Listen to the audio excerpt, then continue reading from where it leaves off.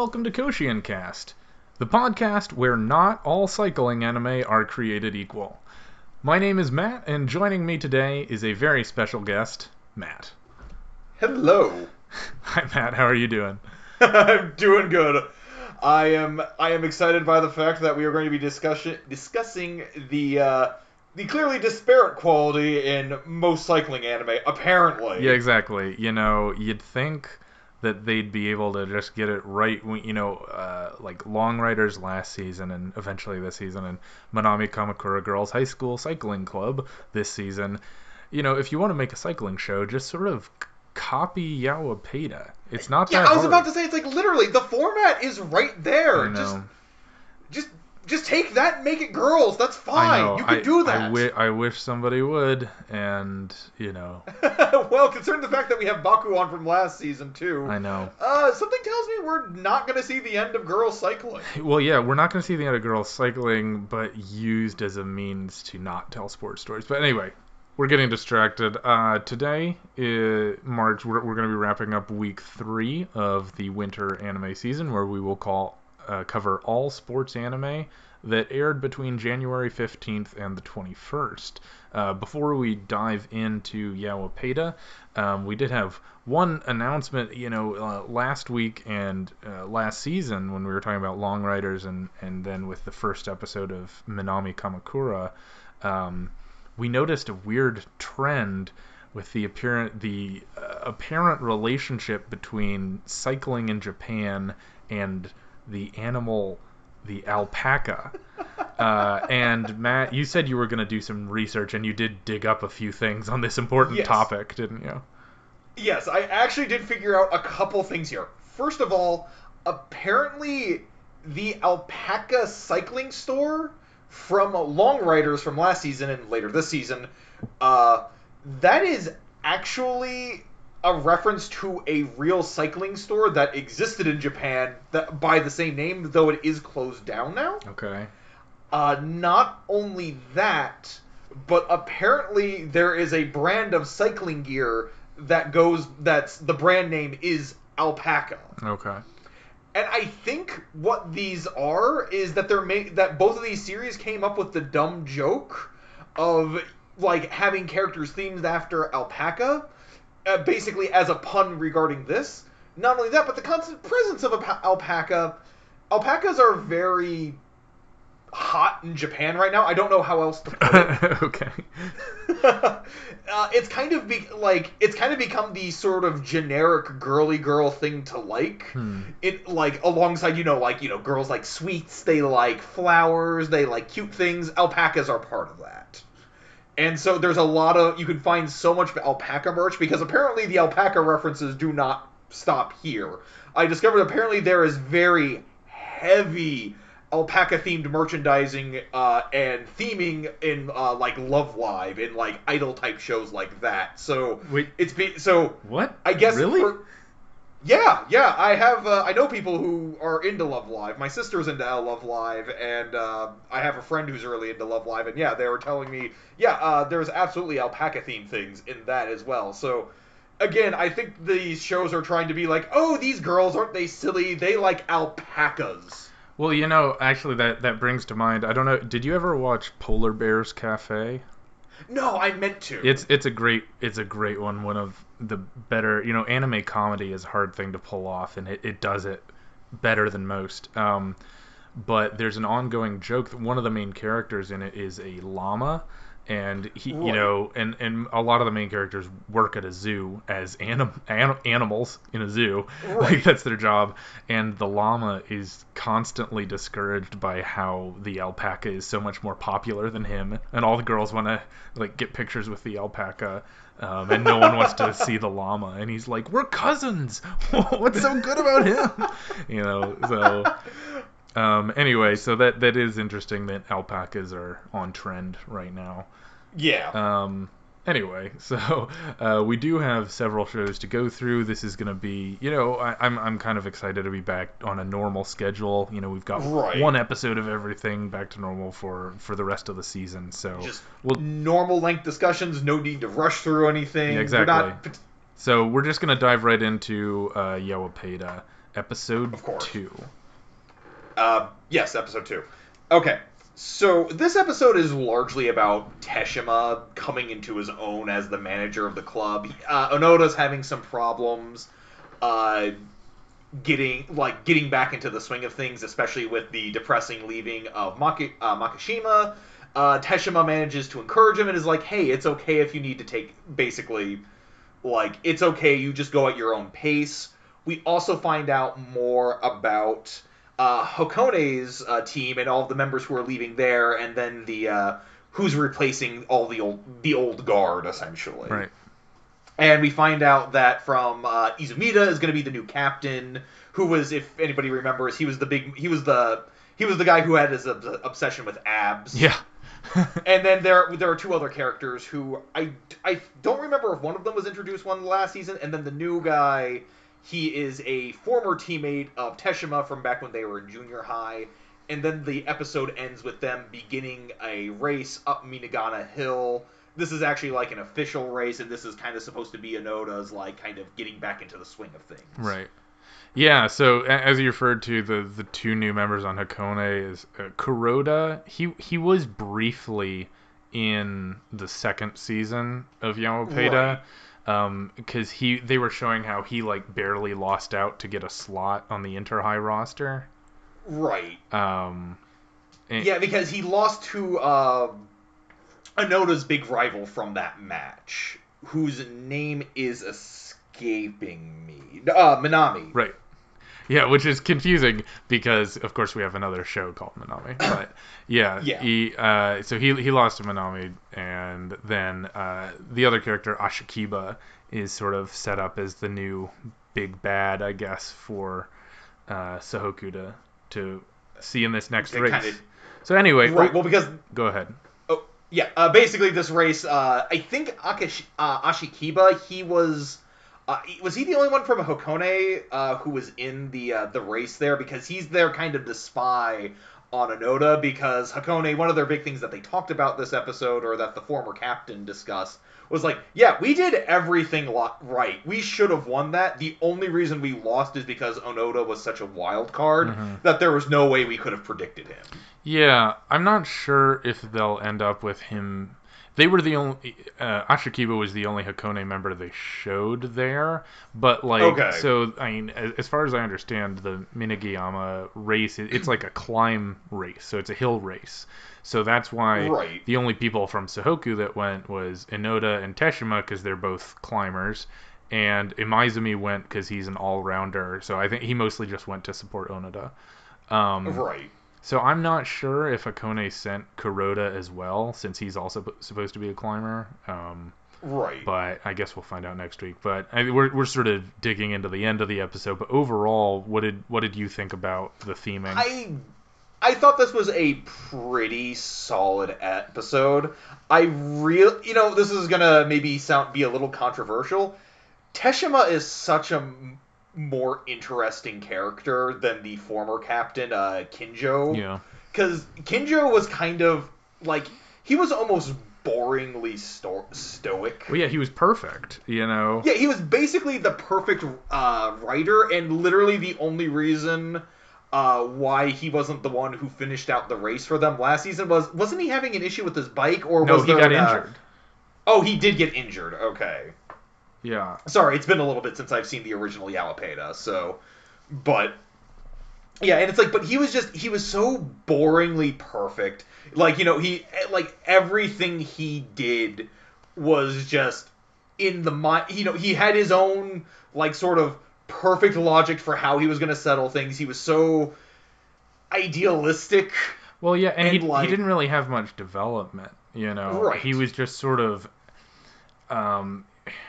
The way he came across was more... It's similar to the way that a lot of coach characters come across in these shows. Right. Where he has this almost unbelievably deep voice, especially for, a 17-year-old. Yeah, exactly. And he's unbelievably mature and confident and smooth and, like, stoic. And he just talks like this all the time. Yeah, and he knows how to do everything, and you do not question his logic because he knows what he's doing. Yeah, exactly. So yeah, so I agree that Teshima's a more interesting captain because he's clearly had to work for it. Right. And I like the fact that he didn't even make it onto the team his first 2 years, so he wasn't like he's going to be going into his senior year competing for the first time in the inner high. So Right. it clearly it didn't come easy for him. And there's a sequence that's between Makishima as he's heading out to England talking to Todo from Hakone, and Right. he's describing Teshima, surprisingly. He's saying like, yeah, I mean, we have Onada, he's a good climber, but we also have Teshima, who's an idiot, but he's a hard worker. And so I kind of liked the logic that like Teshima is not supposed to be a naturally good cyclist. Like, Right. he's not actually that good at racing, but what he does have is, dedication, which of course in these shows is all important. Um, Right. and But a lot of times with the characters who are just purely dedicated but aren't very good, they're always kind of regulated to a side role. Like, they kind of have their big moment where they finally get to enter the game, where their dedication and hard work pays off. yeah, But, they get their kind of one big moment, like Yamaguchi is the classic example, or at least the modern classic example from Haikyuu, because he's finally perfected the jump or the no spin serve, yeah. basically the float serve. Mm-hmm. And but that's like his one thing that he can do. Yeah. But he's not very good otherwise. But he's not really like that big of a member. He has his place. So it's really interesting to actually see a character like that in such a leading and important role for the series. No, I agree. I also thought it was Oh, go ahead. yeah, I thought it was interesting that when basically it was discovered that Teshima didn't have much in the way of natural instincts, they decided to make him a climber because they said like being a climber, that's the only one that requires no strategy because there's no trick to climbing. Right. You just have to like be strong and have stamina and do this really hard thing because you can't play off other people. You can't have other people block the wind for you. You can't strategize when you're going to sprint. You just have to like climb as hard as you can. That's the Right. only way to be a climber. Yeah, exactly. And it's kind of suited for him in that regard, especially because I did like that sequence where he was constantly timing himself. He was trying to catch up to Makishima. He could make it up that climb in about 6 minutes. He was only at 8 minutes, and there's nothing really that he's it's really discouraging. The fact that he's still so far behind Makishima, but he's not really like distraught over it. Yeah, no. Well, it's just kind of like he's like, cool, I made it to 8 minutes now. Like, yeah, Makishima's at 6. Like, that's still like a Herculean task I'm gonna have to take here, but I'm making progress. Yeah, I agree. Was there anything else that really stood out from this one? The other thing I really liked was the little speech that Teshima gave Onoda, which was I liked that. Again, a lot of these series, they tend to value hard work over everything. Hard work in like lieu of anything, and the fact that Onoda is getting really stressed out about the fact that it's like, look, we're gonna have to be champions. Yeah. And I really like that whole thing where Teshima at first, Teshima is like, we are counting on you to kind of work as the climber. You're going to be really valuable. The more pressure Onoda's getting here, the worse he's doing. And then Teshima pulls back, and you think this is going to be kind of the big scolding or the get it together scene. And Teshima's like, I get it, man. You don't know where you are right now. You gotta, it's okay to just take it easy for right now. No big deal. We got time. Mm-hmm. Yeah, and because that's true. Like, they have a long time before the inner high.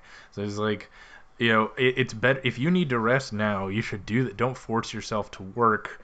Yeah, don't beat yourself over the fact it's like you don't know where your standing is, and that's fine. That's like, hey, that's what I've had to do for like the past year or so. Mm-hmm. Like, no big deal, man. Just take it easy for now. Yeah, just figure out what you're comfortable with, and then you'll know what to do when the time comes. So like, I did like that. I thought it was the kind of speech that I don't think Kinjo could have given in earnest. Yeah. So I liked it. Overall, I thought the second episode had a little more meat to it than the first one. and I'll admit I'm really excited to actually see a race. Yeah, no, I hear you. It's been a while, it'll be interesting to see how Yowamushi Pedal does it, because again, it's been a while since we've seen the original series, and I'm not really back into the swing of things yet, so I need to see how they handle races again and see kind of how it compares to my memories. No, I agree. But one thing we are not unfamiliar with is March comes in like a lion. So we saw this week was episode 15. At the end of the last episode, Ray was in the middle of his match against Shimada, and he realized that he'd sort of stepped into a trap, and he was actually in a disadvantageous position. And this episode picks up right there. Ray is sort of struck, and for a while he's unable to respond when he realizes what a bad position he's in. Right. But eventually he gets himself together and he responds, but he's not able to make up the difference, and he ends up losing the match. He sort of tries to figure out what he did wrong and realized he was completely outplayed. He ends up sort of really frustrated with himself, and he runs home. And then after the match, Shimada separately, he talks to Mr. Smith for a while about the match, and he also talks to Nakaido. And they discuss whether or not Ray should join their training academy or their workshop together. Right. Then in the second half, Ray, he sort of falls apart a little bit. He's exhausted. Eventually, he decides he needs to go back to school because, if nothing else, he needs to graduate high school. But he's really depressed. He's not able to focus anything. He's able eventually to talk with his teacher and sort of talk through some of his issues, but he's really not making much progress, and he's really not sure what his goal should be now. And then the episode ends with Shimada talking to Nakaido again in person, saying that even though they both want Ray to join their workshop, they have to wait for him to want it. They can't make him do it. Right. Real quick, before we launch into discussion of this episode, I just want to clear this up. You said this was episode 15. Wasn't this episode 14? Was it? Yeah, I believe so. Okay. Well, I believe you. That's Okay, I just don't want to confuse listeners here. Sure. Okay, so anyway. Oh yeah, you're right. Episode 14. I'm sorry. You're fine, dude. Okay, so I thought this was an interesting episode. There's not really like a whole... Well, I shouldn't say there isn't a whole lot of development. There is a lot of development for Ray. I liked a lot of what they did with Ray. Like, I think my favorite moment during this episode is just this very intense, this whole, mental image Ray has in his head of how he's drowning, like how he can't even bear to be there anymore, but he's just sort of stuck suffocating, and just with that really intense music and all of it's almost unbearable to watch, and then it's totally interrupted with just this very quiet cough.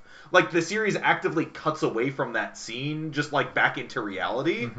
And I love the way that sequence, that edit there, how much it captures the in the moment feeling, this sort of dichotomy between how people can basically interpret different events in their life. For example, for Ray, this is a very intense moment. He's kind of getting wrapped up in it. But then you have that quick cough to remind you, okay, this is reality. This is what's actually happening. Yeah, in reality, Shimada's just sort of okay, move it along. Come on. Let's not waste time here. So he just clears his throat and tells him, it's okay, get yourself together, keep playing. Which is a totally different perspective from what we see from Ray. From Ray's perspective, all of his goals are falling apart, and from Shimada, he's like, all right, let's wrap this up. Right. Come on, it's game time. Yeah. Come on, I know you're losing, but we gotta get through this, man. Yeah. But this was something we were talking about a little bit before. Why don't you talk a little bit about Shimada himself? Well, yeah. So one of the highlights we pointed out last week in episode 13 was we both thought it was great how until Rei sort of walked into this trap, he didn't actually look at Shimada's face, and we as the viewers didn't see Shimada's face either. Right.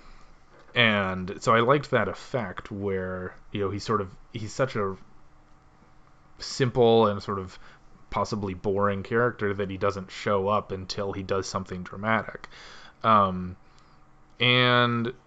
yeah, it was the same way here where I liked, you don't expect him to be anything but a stepping stone to Goto, because the series sets up through Rei's own, internal narrative that the real goal is Rei having his showdown with Goto. But, Shimada's also a person, and he has his own goals, and he does not plan to have someone who's less experienced than him just, step over him like it's nothing. And so you get to see this sort of shift where once Rei's goal falls apart and he gets destroyed, you see him talk with Mr. Smith for a while about his own goals, and how Shimada, he came into this match and his focus is on getting to play Soya. So he also has another goal outside. He was focused on Rei, and he was a little more experienced, so he didn't underestimate Rei. But his ultimate goal was to have a rematch with Soya, because they had started playing together, and then Soya sort of outpaced him, and he wants to catch up again. And so I liked the parallel where everyone here has their own goals. Everyone here has their own mission at stake. And Shimada's is just as important to him as Rei's. Yeah. I thought it was interesting too. Shimada's a really, he's kind of a deceptively interesting character, because he also has he seems like he has a very pragmatic view on life. He's not necessarily, annoyed with Rei, because he mentions, during his discussion with Mr. Smith, hey, so, let me guess, he was a kid, right? As a kid, he saw how Goto had, 20 games, and, I only have, fine, and so he kind of just focused on that, right? Yeah. And Mr. Smith kind of freezes up, and he just kind of has this sort of, oh my god, are you serious? Yeah. That's actually what he did, this sort of, almost sort of this disbelief, I mean, I guess that was the case. It's just weird to actually have that confirmation. Mm-hmm. There's something that's very... He seems very comfortable with himself in a way that it almost feels like a lot of other characters aren't. Yeah, I mean, Shimada knows where he stands. He knows that he's not... He knows he's good, but he also knows that he's not elite. And he knows that he doesn't have much of a reputation. And he knows that, he's not someone that has a big name in the shogi world. And he's not super uncomfortable with it. But there's also, at the same time, you'd expect a character like this to be sort of cold and calculating. Right. But no, that's just sort of the way he talks. It's clear that he's during the match, he's trying to protect Rei and trying to help him collect himself and trying to help him learn. And then after the match, it's clear that he was so devastating in part because he wanted Rei to come train with him and Rei to come learn, with him and Nikaido and stop training by himself. So his goals are always to help build Rei up, and he's actually very thoughtful about what Rei needs as a person. But that it doesn't come across by his demeanor. Right. Kind of going along with what you're saying here, I kind of want to touch on one other thing regarding that. Okay. With Nikaido, I feel like we didn't get full confirmation about what he meant by wanting to split Rei's head open. Yeah. I think I understand a little bit better now. Okay. Because I don't think it was really meant to be a malicious thing. I think Nikaido understood that Rei was he's very set in his ways, and if he keeps going as he is, if he doesn't experience this loss, this overwhelming loss, then he's never going to be able to grow as a person. Because Rei even acknowledges, look, I didn't even see Shimada as anybody more than just another player. I got so wrapped up in this stupid little feud I have with Goto that I wasn't even really considering, like, I was seeing this almost as this grand stand against him that I forgot I'm playing in a competition right now. Like, this isn't really about a petty, like, rivalry or anything. Mm-hmm. Like, this isn't about, like, some sort of personal feud I have with Goto.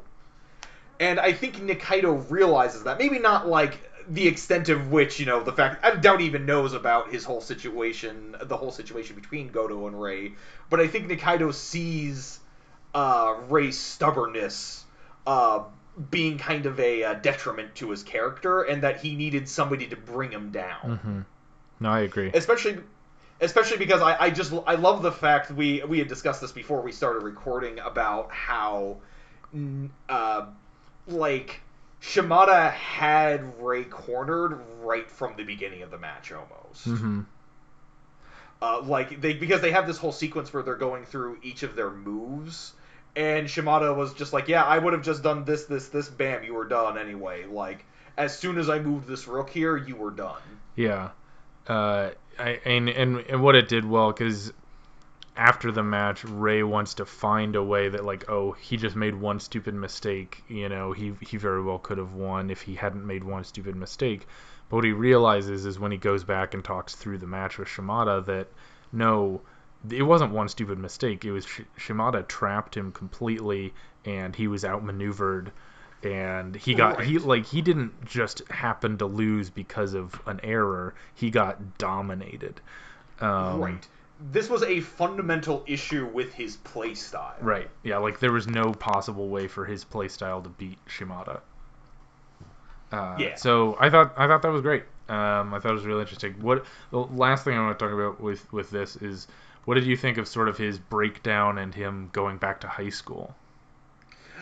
There was one thing I thought that was really interesting, and I think it's a very relatable subject for, I think, not only for high school students, but I think also for anybody in college and even college graduates, I mean, myself included, is this notion, you know, Rei mentions that the reason he wanted to move out, you know, the reason why he wanted to become a professional shogi player was because, you know, he wanted to feel like an adult. He wanted to be an adult, and he thought being an adult meant he could move, you know, he could sustain himself, he could support himself, Mm-hmm. you know, and, like, you know, he could pay his own rent, you know, he didn't have to live by anybody else's rules. And again, you know, he has more of a reason for that than just, yeah, you know, screw my parents, I don't want to live under their reign anymore. But, you know, he has this kind of notion that, you know, that's what being an adult is all about. Right.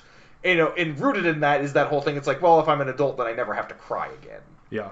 But I thought that discussion was incredibly relatable, like, pretty much to anybody, because I think that's a stage that everybody goes through at their life at some point, regardless of, like, you know, Rei's experiencing it a little bit earlier than I think a lot of other people do. But I think that's a very, a relatable mindset, like this whole, like, you know, just because I moved out of my parents' house, just because I'm, like, supporting myself, that doesn't actually make me an adult. Mm-hmm. And that, like, he has this discussion with his teacher, just like, who even mentions, like, Rei, you may not be suited for school, like, for high school. That's okay. Like, you may need to go back and move with your parent, with your guardian, with your legal guardian, because you have too much on your plate right now. Yeah. And I thought that was, I guess it was kind of almost a physician heal thyself moment. Yeah, totally. Yeah. No, I thought it was good too. I thought it's sort of funny to see the juxtaposition of Rei being, you know, dealing with these adults in this sort of high stakes professional shogi world, and then, you know, he just sleeps it off, he's exhausted, he's depressed. Eventually he decides, like, well, you know, I did say I'm still in high school, I might as well go to school, I don't have anything else to do. He shows up at school, and it's like nobody even knows who he is, but he doesn't really belong. He ends up in PE, and he doesn't know how to play basketball. He's totally disoriented. Right. And it's like, yeah, like everyone else is having these high school experiences and, like, growing and developing together, and you're just off by yourself. And so I think he's, like, forced to notice that he's not actually moving forward. Like, he thought that all this shogi stuff would help him move forward, but he's not. Yeah. Real quick, I just want to bring up as well. I think what this is all building up towards is I think he's going to end up moving in with the sisters. I think that's honestly what they're building towards because he won't go back to live with his guardian. Yeah. And I think he's going to realize after all of this that he's going to end up, he needs to live with somebody, so he's going to end up actually just. I think that's where the series is going to end. I hope so, because, like, it's just so clear that he's mentally and emotionally so much better off when he's with his, that family. With his quote-unquote sisters. Yeah, exactly. No, I agree. Just before we wrap up, there's just a weird little thing I want to point out. I kind of am amused by the fact that because we've never really discussed this too much, but every half of an episode is referred to by chapter. Yeah. And the first half of this episode, that was chapter. It was called Blinding Darkness, and I thought it was really funny that it ended with Mr. Smith talking baby talk to his new kitten. Oh, yeah, that was a little. Yeah, it was just really funny seeing that, hearing all this, like, oh, who's the cutest little thing, making kissy faces at his little kitten, and having that title card, Blinding Darkness. Yeah. Like pop up, like Blinding Darkness end. Yeah, that was a little disorienting. Speaking of disorienting, how about this segue? You want to talk about All Out? Yeah, sure, let's do it. Okay, so that's on me. This one was dealing with Issei, who I always refer to in my head as Hornhair. Yep. This entire episode was really about his conflict with his brother. He survives off his brother, because both of their parents are dead, so Issei's brother supports the two of them, and Issei can't really make it to the training camp because it costs money, and his brother doesn't have the money to give him, to do that. He's slightly abusive to Issei as well, but Issei has a talk with Ibumi, who effectively tells him, like, hey, I'll pay you for your training camp. It's fine. I've got the money for it. And we learn that Ibumi has his own issues with his mother basically not being present, and she was just giving him money for food every day, and he was just saving it up. Right. And it ends with Issei. It actually kind of has a non-resolution because we don't really get to see that moment where Issei is like, hey, bro, I'm going to the training camp whether or not you want me to. Yeah. But it kind of ends with him just sort of going into his apartment with his brother at the very end. And we're kind of like, I guess we're supposed to assume that that Issei's just going to go ahead and go to the training camp now because he has the money for that. Well, he has the money for it, but you also had the scene right before that with his older brother who was, looking through the fact that Issei had thrown away all his rugby gear, and he was sort of feeling bad about that and thinking back to the time where he begged to adopt his brother so that they could stay together. And, clearly somewhere along the line their relationship soured, and he became kind of, like you said, emotionally abusive towards Issei. But he sort of remembers how things started. Okay. But, no, I think it was pretty clear that they had made up, and also because at the end, his brother asks, who's that guy talking to Ibumi, and he says is like, he may look rough, but he's my teammate, and even though he'd insisted he was quitting the team, clearly he's not. Real quick about that scene, I actually made a quick note about that. I thought that was kind of funny. Was that the translation says who was that thug? Yeah. But if you listen to him, to the brother, he clearly says who's that Yankee. That's funny. Yeah, I kind of think, I believe that's meant to be slang about how Americans are violent. I thought that was just kind of funny. I don't know if it's that he's violent. Is that, because Ibumi dyes his hair blonde. Well, there's that, too. So, he's trying to, put on an American look or whatever. But, yeah, overall, I wasn't sure totally what to think of the episode. I mentioned to you at the time that it had a little bit of an after-school special vibe to it. Yeah, and I can see where you're coming from there with like the whole like, oh, two brothers, their parents are died, and the older brother, he's just trying to take care of his younger brother, do what's best for him, but they don't get along, and now they do. Yeah, exactly. Kind of, and especially, you kind of have that ham-fisted, like, no, like that flashback where he's like, no, I have to take care of my brother, he's so young, Yeah. and I can't just send him off to be with some family he doesn't know, I'll take care of him myself. Yeah. And, remembers how their relationship used to be so strong, and now it's not. Yeah. So, that aside, what did you like about it? Okay, what I like about it is that I appreciate the fact that we have a sports series, at the very least, that is making clear what this team means for each of the different players. Yeah. Because, again, a lot of sports series have this sort of thing, there's this sort of this assumed camaraderie between all the different members. And, we've kind of learned, like, through each of these different, like, vignettes, like, all of these different characters in each of their different stories, that the rugby team means something different to everybody beyond just, I want to play football or rugby. Sorry, I was letting some Ice Shield 21 sink in there with my friends. It's like we just want to, we want to all be the best together, and we all want to win together. And it's just like, for Issei, this is a place where he gets to hang out with his friends. Like, he wants to still be a part of that, and he doesn't really have much else of another life. It's kind of the same thing with Ibumi to an extent. Like, he loves to play the sport, but he likes, he wants to be with his teammates because, frankly, he doesn't have much of a home life himself. Yeah, no, and I thought it was interesting. I don't know if it had been revealed or alluded to earlier, the fact that Issei and Ibumi were both, when they started high school, they were both kind of delinquents. Right. But despite that, Hachi recruited both of them and said that they would have fun playing rugby. So, like, he was someone who didn't mind the fact that they were kind of...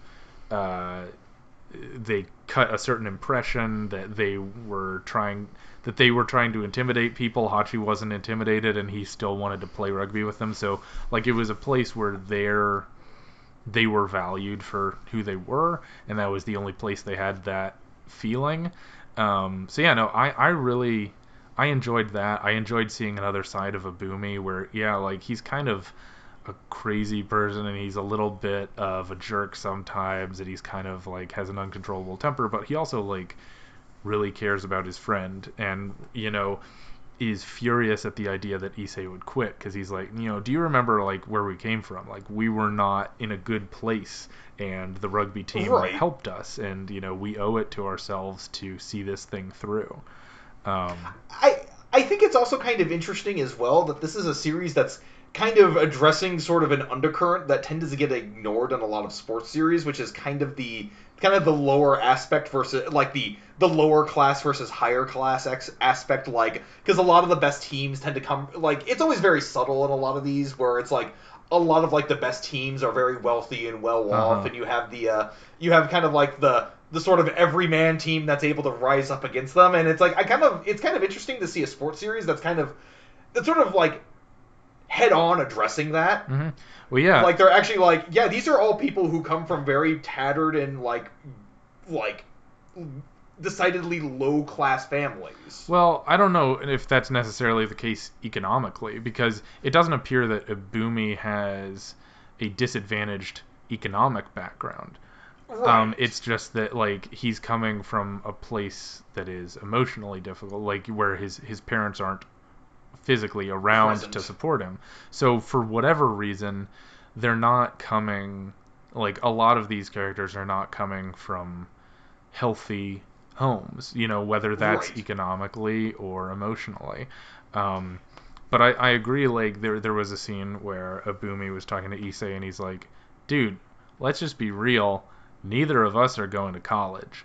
Yeah, I loved that line. Like, if we're gonna have fun, if we're gonna play rugby, we have to do it now, and we have to give it everything we got, because after this, we don't have that to look forward to. Like, we're both gonna be working after we graduate. Yeah, it's like we're not gonna have our idyllic college days. We're probably gonna end up working probably construction jobs. Well, I don't know about that, but, like, whatever they're gonna do, this is their chance.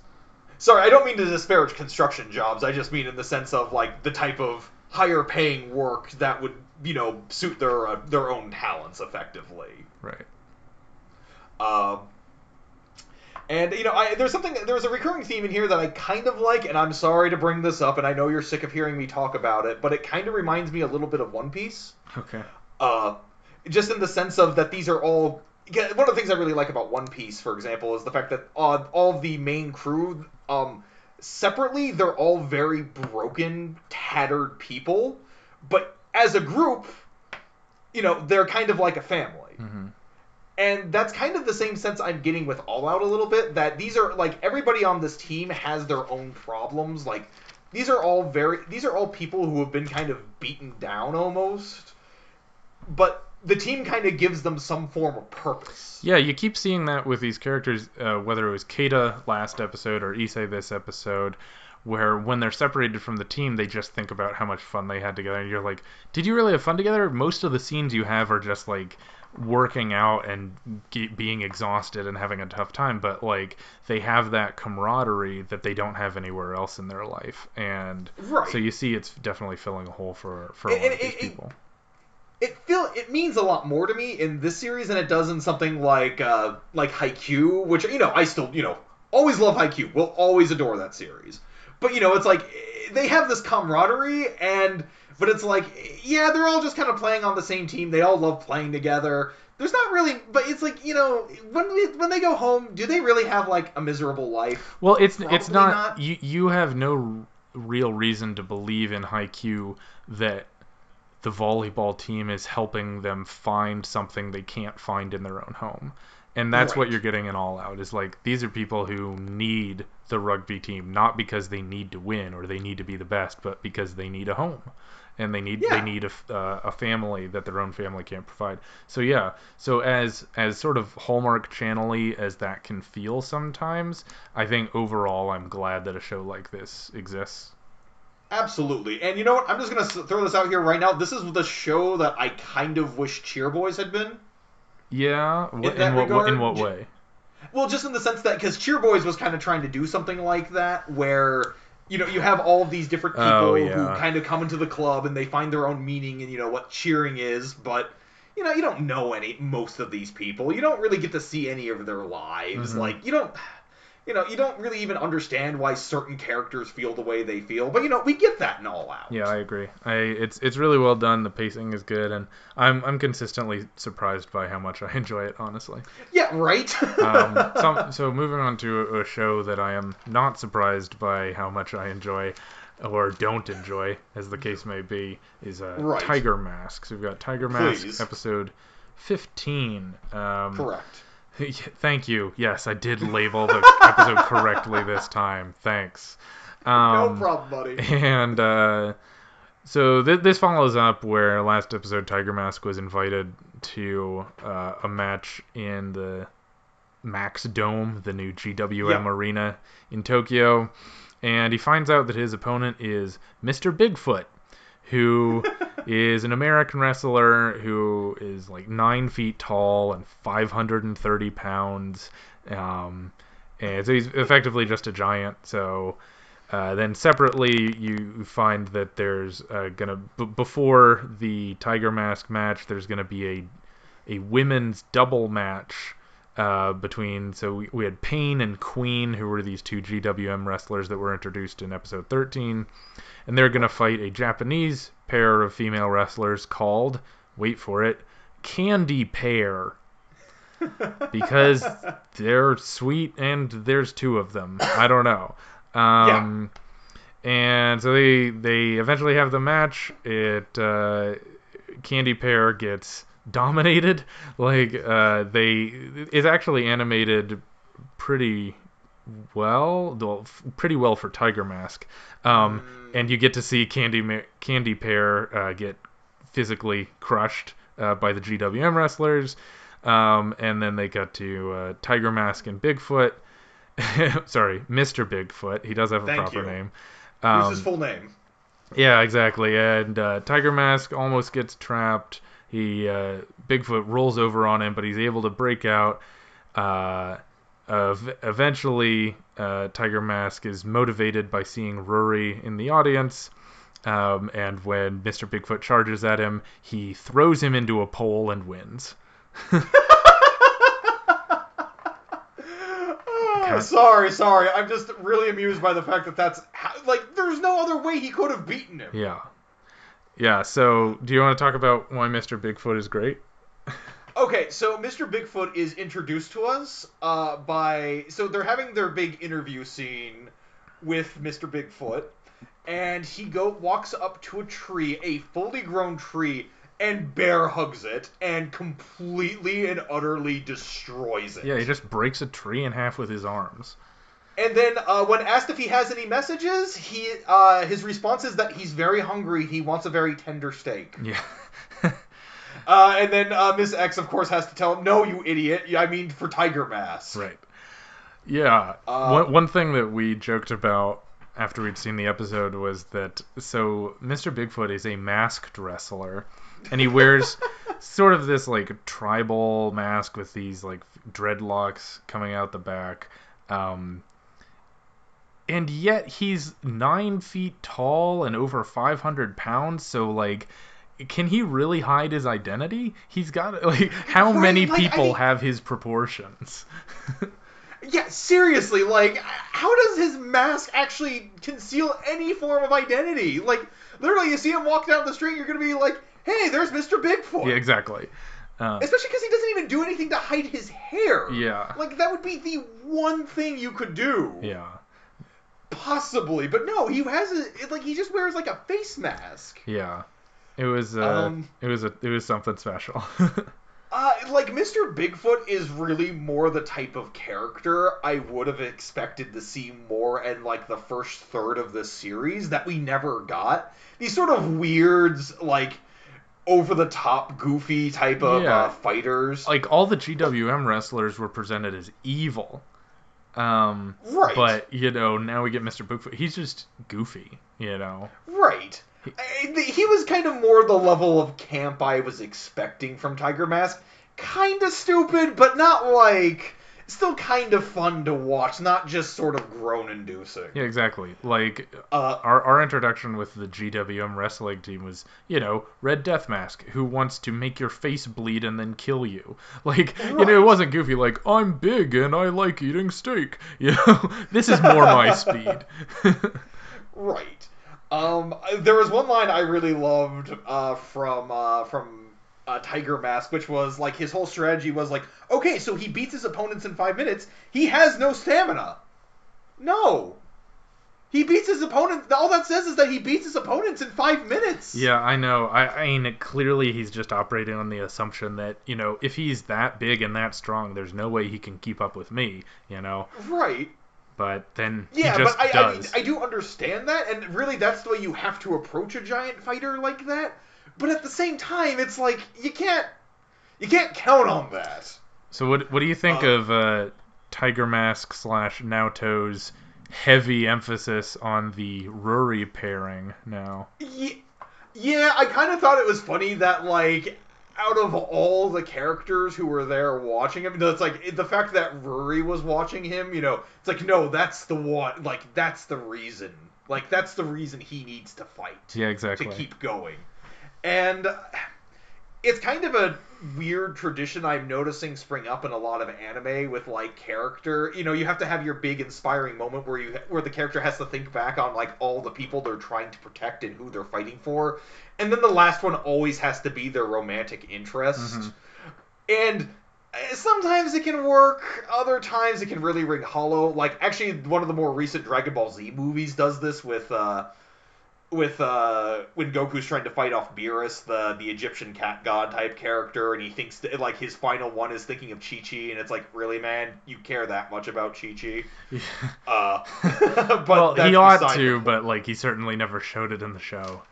Yeah, exactly. And it's like, that was kind of the same feeling I got from Naoto thinking of Ruri, like, in that moment of, like, no, Ruri's watching me, like, I have to keep fighting for her, and it's like, you guys kind of just established this romantic tension. Yeah, exactly. Like, you've talked 5 times and gone on one pseudo not actually date. Yeah, and that was actually something I had thought about last episode as being a weakness of this series that still kind of applies here. We don't really know Naoto. Oh, no. I mean, we got a little bit of his background, but you don't know him. No. Yeah, like, you don't know him at all. Like, you kind of know Tiger Mask as, like, a figure, but you don't really know Naoto all that well. You don't really know what drives him beyond just wanting to beat up Yellow Devil because because he broke his mentor, essentially. Yeah. Like, but there's not really anything else to Naoto but that motivation. Mm-hmm. And so that's kind of why this whole thing with this whole pairing with Rory falls apart, because you don't really know what Rory means to him beyond just, she's a girl who may kind of like me. Yeah, exactly. Was there anything else that stuck out about this one? I am actually going to disagree with you with your statement on the candy pair. Okay. Thing. So there was something that I noticed that was really distracting. Was that when one of this pair, her name was Milk, when she's getting beat up, I believe by Pain, Yeah. and they're showing her constantly getting kneed in the gut by Pain. They keep reusing the same animation, and normally I wouldn't care, whatever, they got, they're on a budget, whatever. But they keep doing this thing where every time she gets kneed in the stomach, they do a very quick, like, half-second cut to the shot of, like, the close-up shot of the knee actually hitting her in the gut. And maybe it's just me. I noticed this immediately, and it was super jarring, because it's literally, like, you keep getting, like, this elongated shot of, like, the knee to the gut, and just, like, but it only lasts for, like, a second. It's almost like a jump, like, it's almost like subliminal when you see it. Yeah. I was mostly thinking I liked the Pain lariat when she first knocks down Milk. Like, I thought that was a really effective shot. That's fair. And I'll agree with that. and I enjoyed the suplex that Queen did to, like, intercept the other Candy Pair team member. That's fair. I thought those were cool. Like, yeah, overall, it's nothing to write home about, but I thought there were some cool shots in there. Considering it was a secondary. Yeah, sorry. I thought it was slightly interesting that apparently this is sort of inspiring Haruna to maybe wanting to get into being a diva. Yeah, that wasn't clear. Yeah, that wasn't clear. It's actually really funny. Maybe not like that funny, but I thought it was kind of amusing that Haruna starts trying to do weight training on her own, like she's trying to do, like, bench pressing, and it's like, guys, this is a show directed towards kids. Don't encourage them to do bench presses by themselves. Yeah, exactly. Like, that's dangerous. That is incredibly dangerous. You can crush your head if you're not careful. Yeah. You can get caught. You can suffocate. Well, yeah. But yeah. Yeah, I don't know. I think it's just sort of a stereotypical, like, this is what exercise looks like image. But yeah, I know they didn't mean anything. And I mean, really, what kid in Japan is going to have, like, access to, like, a giant weight set like that? I mean, I'm sure plenty do, but, who knows? Yeah, maybe. I don't know. So, speaking of things we don't know, there's a lot we don't know about why Minami Kamakura High School Girls Cycling Club is the best show of the season. Why don't you tell us, Matt? I don't know if I would say the best show. It's a show. It is a show that is airing currently. Okay. Every Saturday night. Yeah. Okay, so this episode has Tomoe and Hiromi. They're doing a tryout of all the different clubs. They first try out the basketball club, which they don't like, and then they go on to try the soft swimming club, which is basically just a kind of a swimming appreciation. Girls who want to play around in water, whatever. Yeah. And Hiromi almost drowns, apparently. We'll talk about that later. And is saved by Higa, who is the short-haired girl from the previous episode, the girl who with the flat tire, who's apparently part of this club. They go to the nurse's office, to kind of get Hiromi looked at. There, they also run into Fuyune, and they all decide to go to Fuyune's meeting that she's having with a mystery person for reasons. Yeah. And we find out they go with her up to this hillside cottage, basically. It's on, like, the top of a hill, and they find out that her grandmother is staying there, and she just is going there to visit her. They discover that the grandmother was apparently part of a cycling club back in the day, And so right then and there, Fuyune decides, hey, I want to start up the cycling club again, and you all girls will join. And they're like, okay. Yeah. And that's kind of what happens. What happened in the AOP short? Oh, they explain to us what a helmet is and what type of helmet you should choose. Spoiler alert, it is one that fits your head.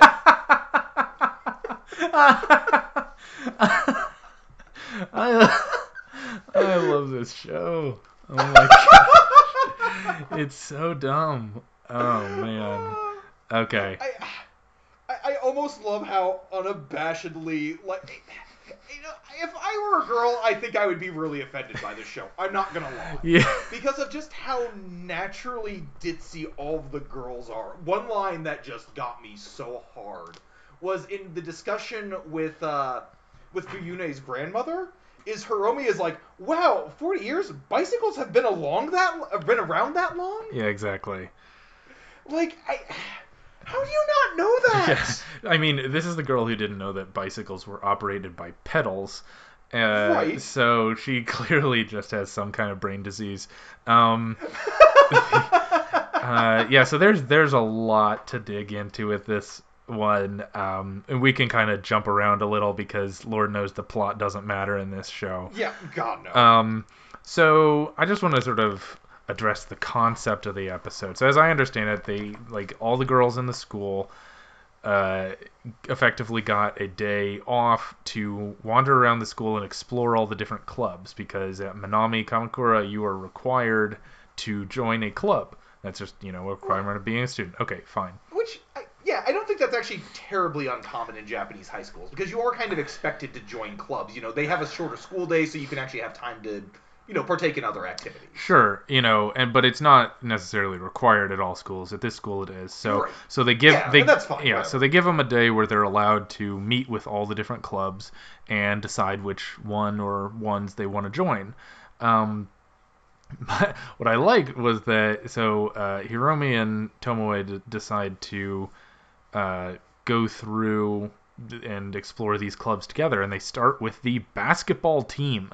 Like, right. Like you don't need to eliminate every club. If you've never played basketball, you don't need to try out for the basketball team. There are plenty of other clubs, girls. Yeah. Like, go try them out. And, like, I love that their reasoning is, oh, we should just try all the clubs that we don't think we would like first. But why try them? Like, are you required? Yeah, exactly. And so that's the question. If the statement is like, if you're required by the school to visit every club, okay, then that makes sense. But if that's true, they visited 2 clubs and then skipped off as soon as Fuyune said, hey, want to do a thing? I hadn't even quite thought about it like that. The only clubs they visited were the 2 clubs they least wanted to join. And then they just left the school grounds.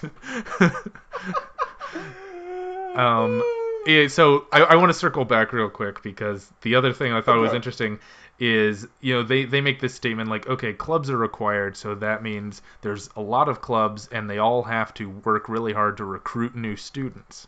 Okay, right. That makes sense. But then they go to the basketball club, and what do? They throw these girls who've never played basketball into a scrimmage. They have the actual basketball team play against the 2 girls who've never played before, and they triple team Hiromi and say, try and get out of this first year.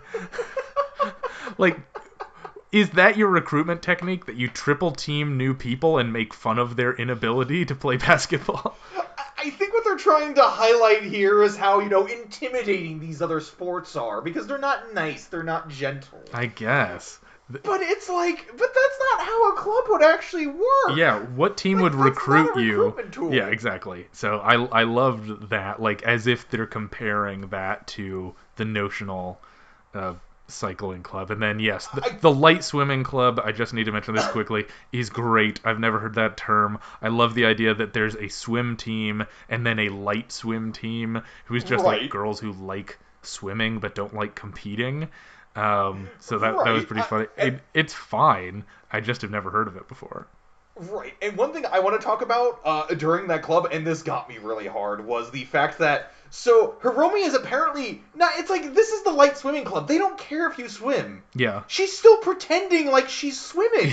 Yeah, she pretends that Like she knows how. She's doing like she's actually walking, but she's doing like swimming strokes, and she's like, huh. And like Tomoe even mentions like, huh, that's an interesting way she's doing it. And then she looks down and she's like, oh well, that's because she's walking.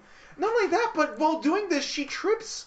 And even though it's like chest high water, she still almost drowns. Yeah, I didn't totally understand. Like, was there a drop off? I don't think there was. She just somehow started drowning, even though she could touch the bottom. Because she could touch the eventually bottom Higa swam over and picked her up and pulled her out, and then she like just stood there with her feet on the bottom of the pool after being rescued. Because I guess what they're trying to do is because they have to have an excuse for Higa to meet the girls. Oh yeah, exactly. To get together with these girls again, so that then they also have an excuse to go to the nurse's office, which apparently is where Fuyune is. Yeah, and Fuyune's in the nurse's office because her muscles are so sore from biking one time that which okay, that's fine because like if you're not used to it, you get sore muscles. What I like, what blew me away with that is that she's like, "Didn't you guys get sore muscles?" And Hiromi's like, "No, I feel great." It's like, Hiromi, you learned to ride a bike yesterday. There's at the very least, Fuyune understood how the pedals work. I know. Like, how is Hiromi super comfortable with bikes now? Are we not going to address the fact that she doesn't know how to ride a bike or didn't 5 days ago? Yeah, so that blew me away. And then they're just like, Fuyune basically says, "Hey, I have a meeting at a place with a person. Come with me." And they're like, "Well, you make a great argument. Let's go with you." Can we talk about real quick about that incredibly weirdly dark commercial break transition where they get to the house and they look inside and they see this old woman laying like hunched over in a seat, like seemingly dead. Well, Hiromi assumes that she's dead, and then they're like, "Oh, JK, Fuyune's grandma just like sleeping in chairs." Yeah. It's like, what was the joke there? Right, like, it's like, why are you pretending that this old woman is dead? Yeah, I don't know. But, no, it turns out she's not. She's just sitting in the refurbished cycling club room. Right. I didn't phrase that well. Do you want to just describe what, Fuyune's... So Fuyune's grandmother is the principal of the school, and they discover some things about her background. Well, no, I thought it was the father who was her grandfather who was the principal. No, she's the principal. She is the principal? Yeah, oh, okay, it's a girls' school, Matt. Alright, my bad. Okay, so apparently that was kind of, I guess, their storeroom? I guess that's kind of, like, that was kind of their meeting room, was just this Who's cottage. they? Sorry, Fuyune's grandmother and their cycling team. Well, not really their cycling team. It was a group of girls that used to ride bikes together to kind of go out and see the world, right? Sort of, because it was a very big thing back in like the 70s for Japanese cycling. Cycling across Japan was kind of a big almost like rite of passage in Japan. Yeah. Back in the day. And what happened was, but the club disbanded. Why? Because technology. Yeah. Yeah, because, back in my day, we used to enjoy slow rides to see the sights, but then planes and trains existed, so no one liked bikes anymore. Basically, it's like... Because it's like, back in the day, bicycles used to be the main mode of transportation, but then with all these newfangled trains and airplanes, people don't need bicycles anymore. And it's like, you mean to tell me that nobody cared about, like just going out and cycling for fun, going around and seeing the sights? That's something that people still do. Yeah. You mean to tell me nobody kept this club going just because everybody, hates cycling now because they can get from place to place? That there's nobody in the world who wants to do kind of be a little bit more outdoorsy? That's absolutely a thing. Yeah. Oh. I don't know. It was kind of funny that all concluded with, Fiyune realizes that her grandmother was in a cycling club at this high school back in the 70s. And then Fiyune says, okay, I will restart the cycling club. And, Yeah. and then all the girls separately say, I will join the cycling club with you. Yeah. Without any and thought.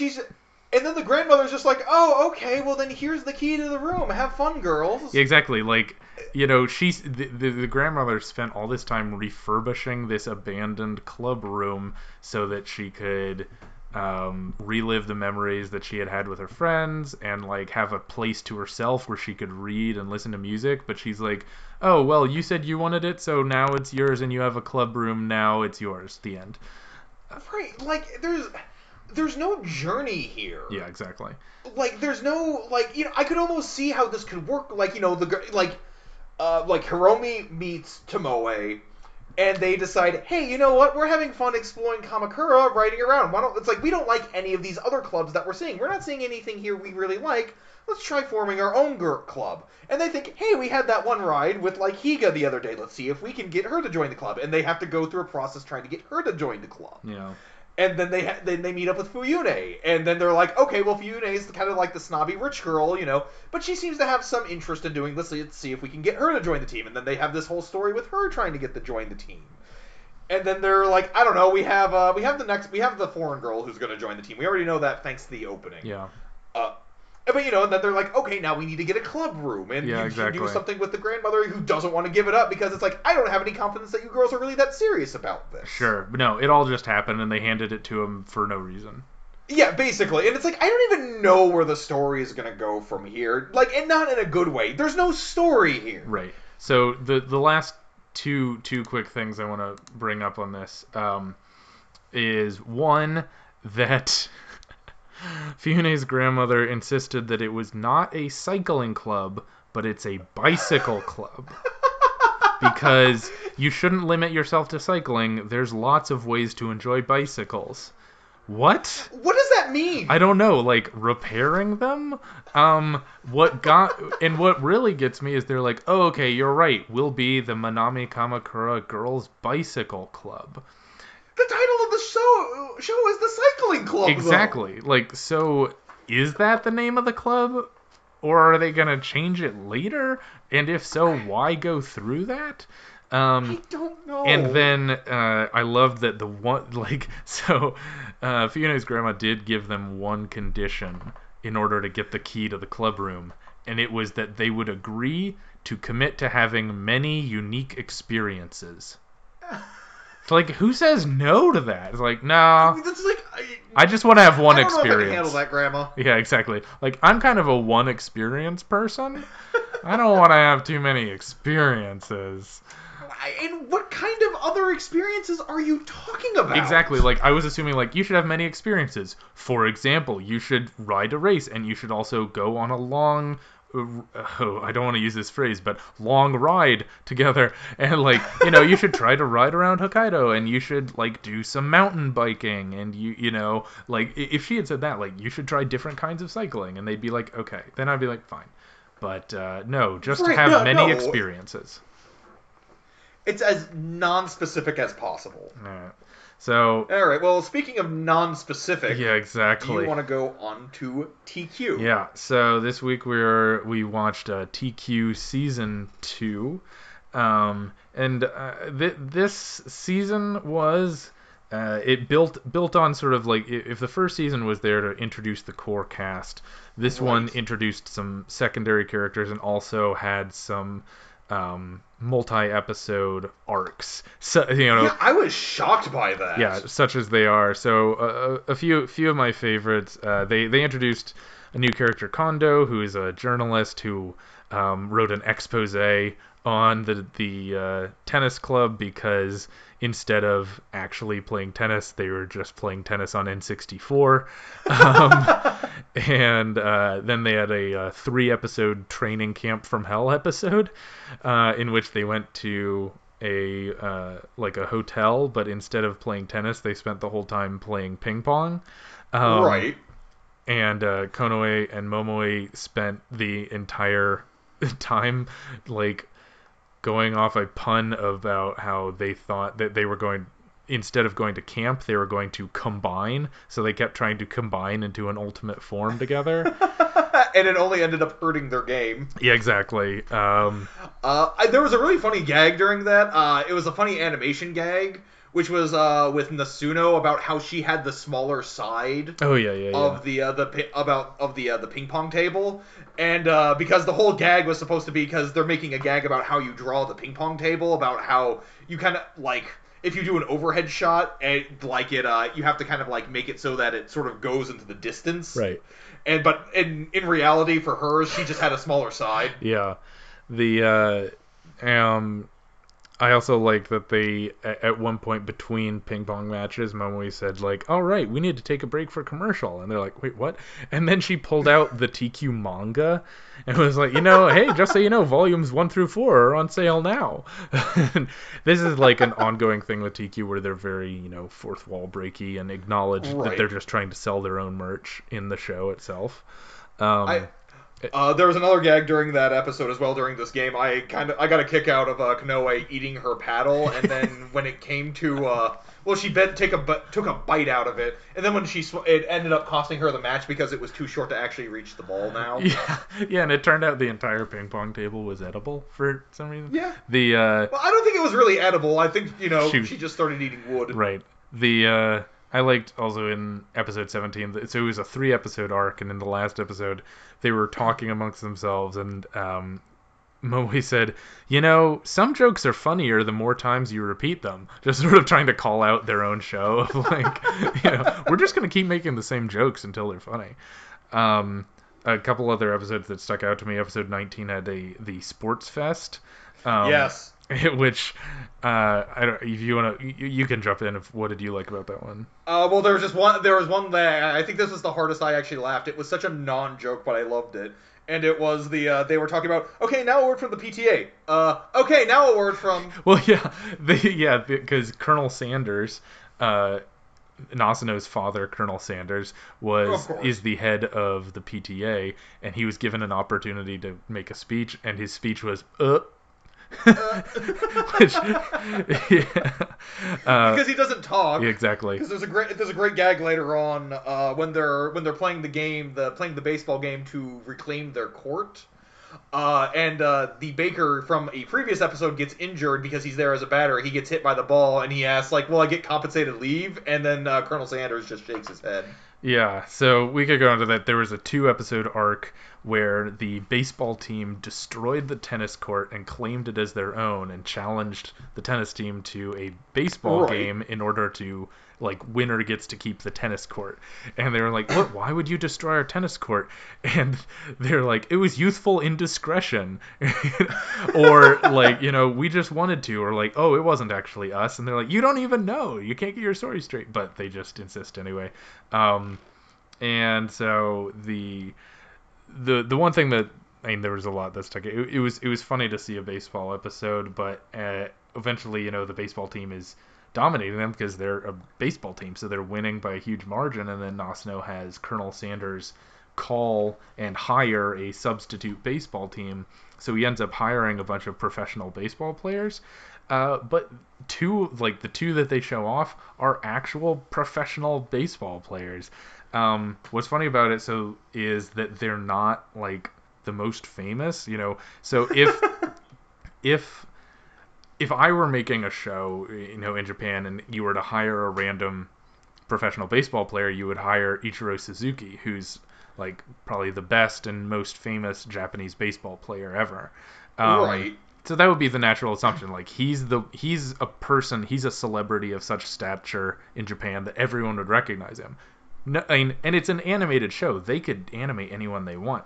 No, They don't go with that. They go with a guy named Tsuyoshi Shinjo.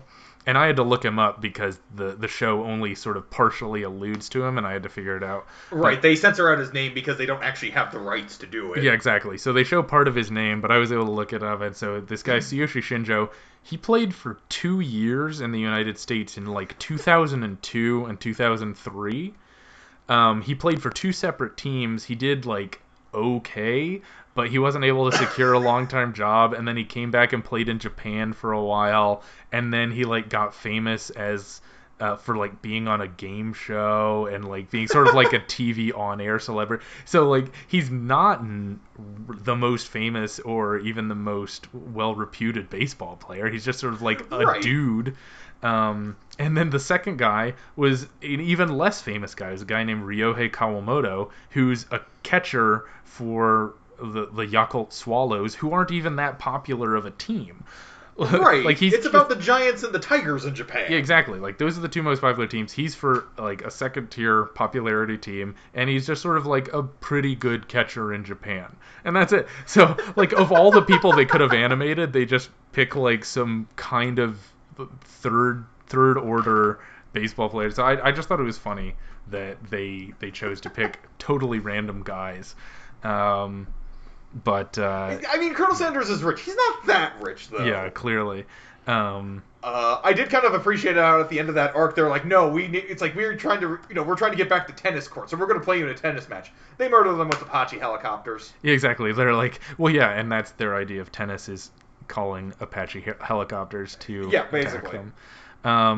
So at the end of the season, we get the introduction to Tomarine, who is an alien who appears to Momoi and says she needs fuel for her ship. She fills up her ship with beer and then crashes it because beer isn't fuel, and then disappears. But I'm sure she'll come back in season 3.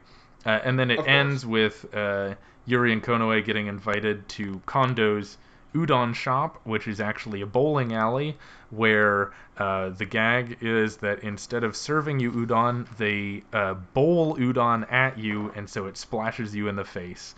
And the series ends with the Japanese government having a huge argument over whether bowling udon should be illegal or not.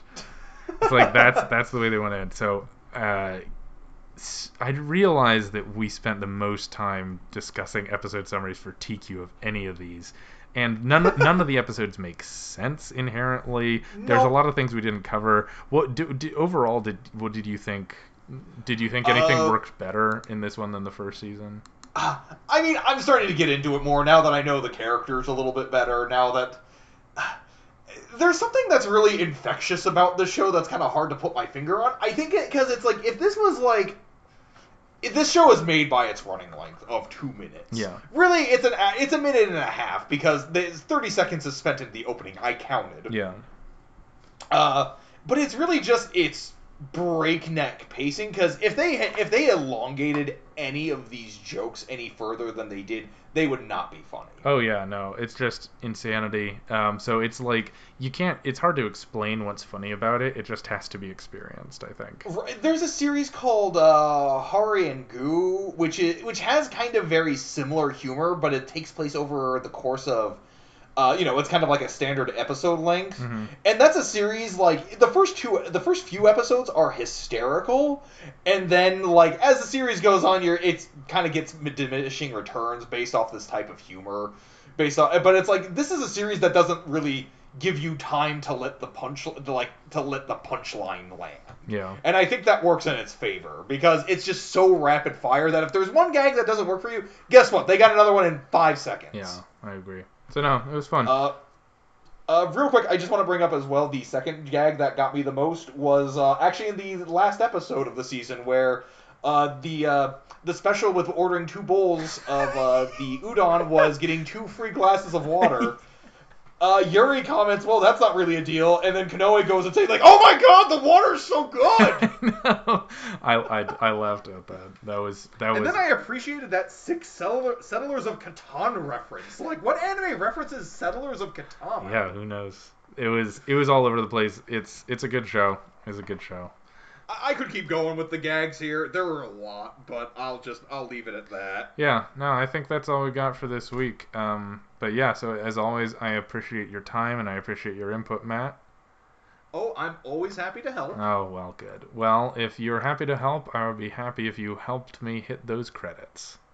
I will hopefully do so. Our logo design is by James Ratcliffe. The theme music is Fly High by Burnout Syndromes, covered and performed by Luke Bartka. You can follow KoshieNcast on Facebook, YouTube, and Twitter, and our email is koshiencast@gmail.com. Make sure to subscribe, rate, and review. We'll be back next week with the best and worst from the world of sports anime, and until then, keep training.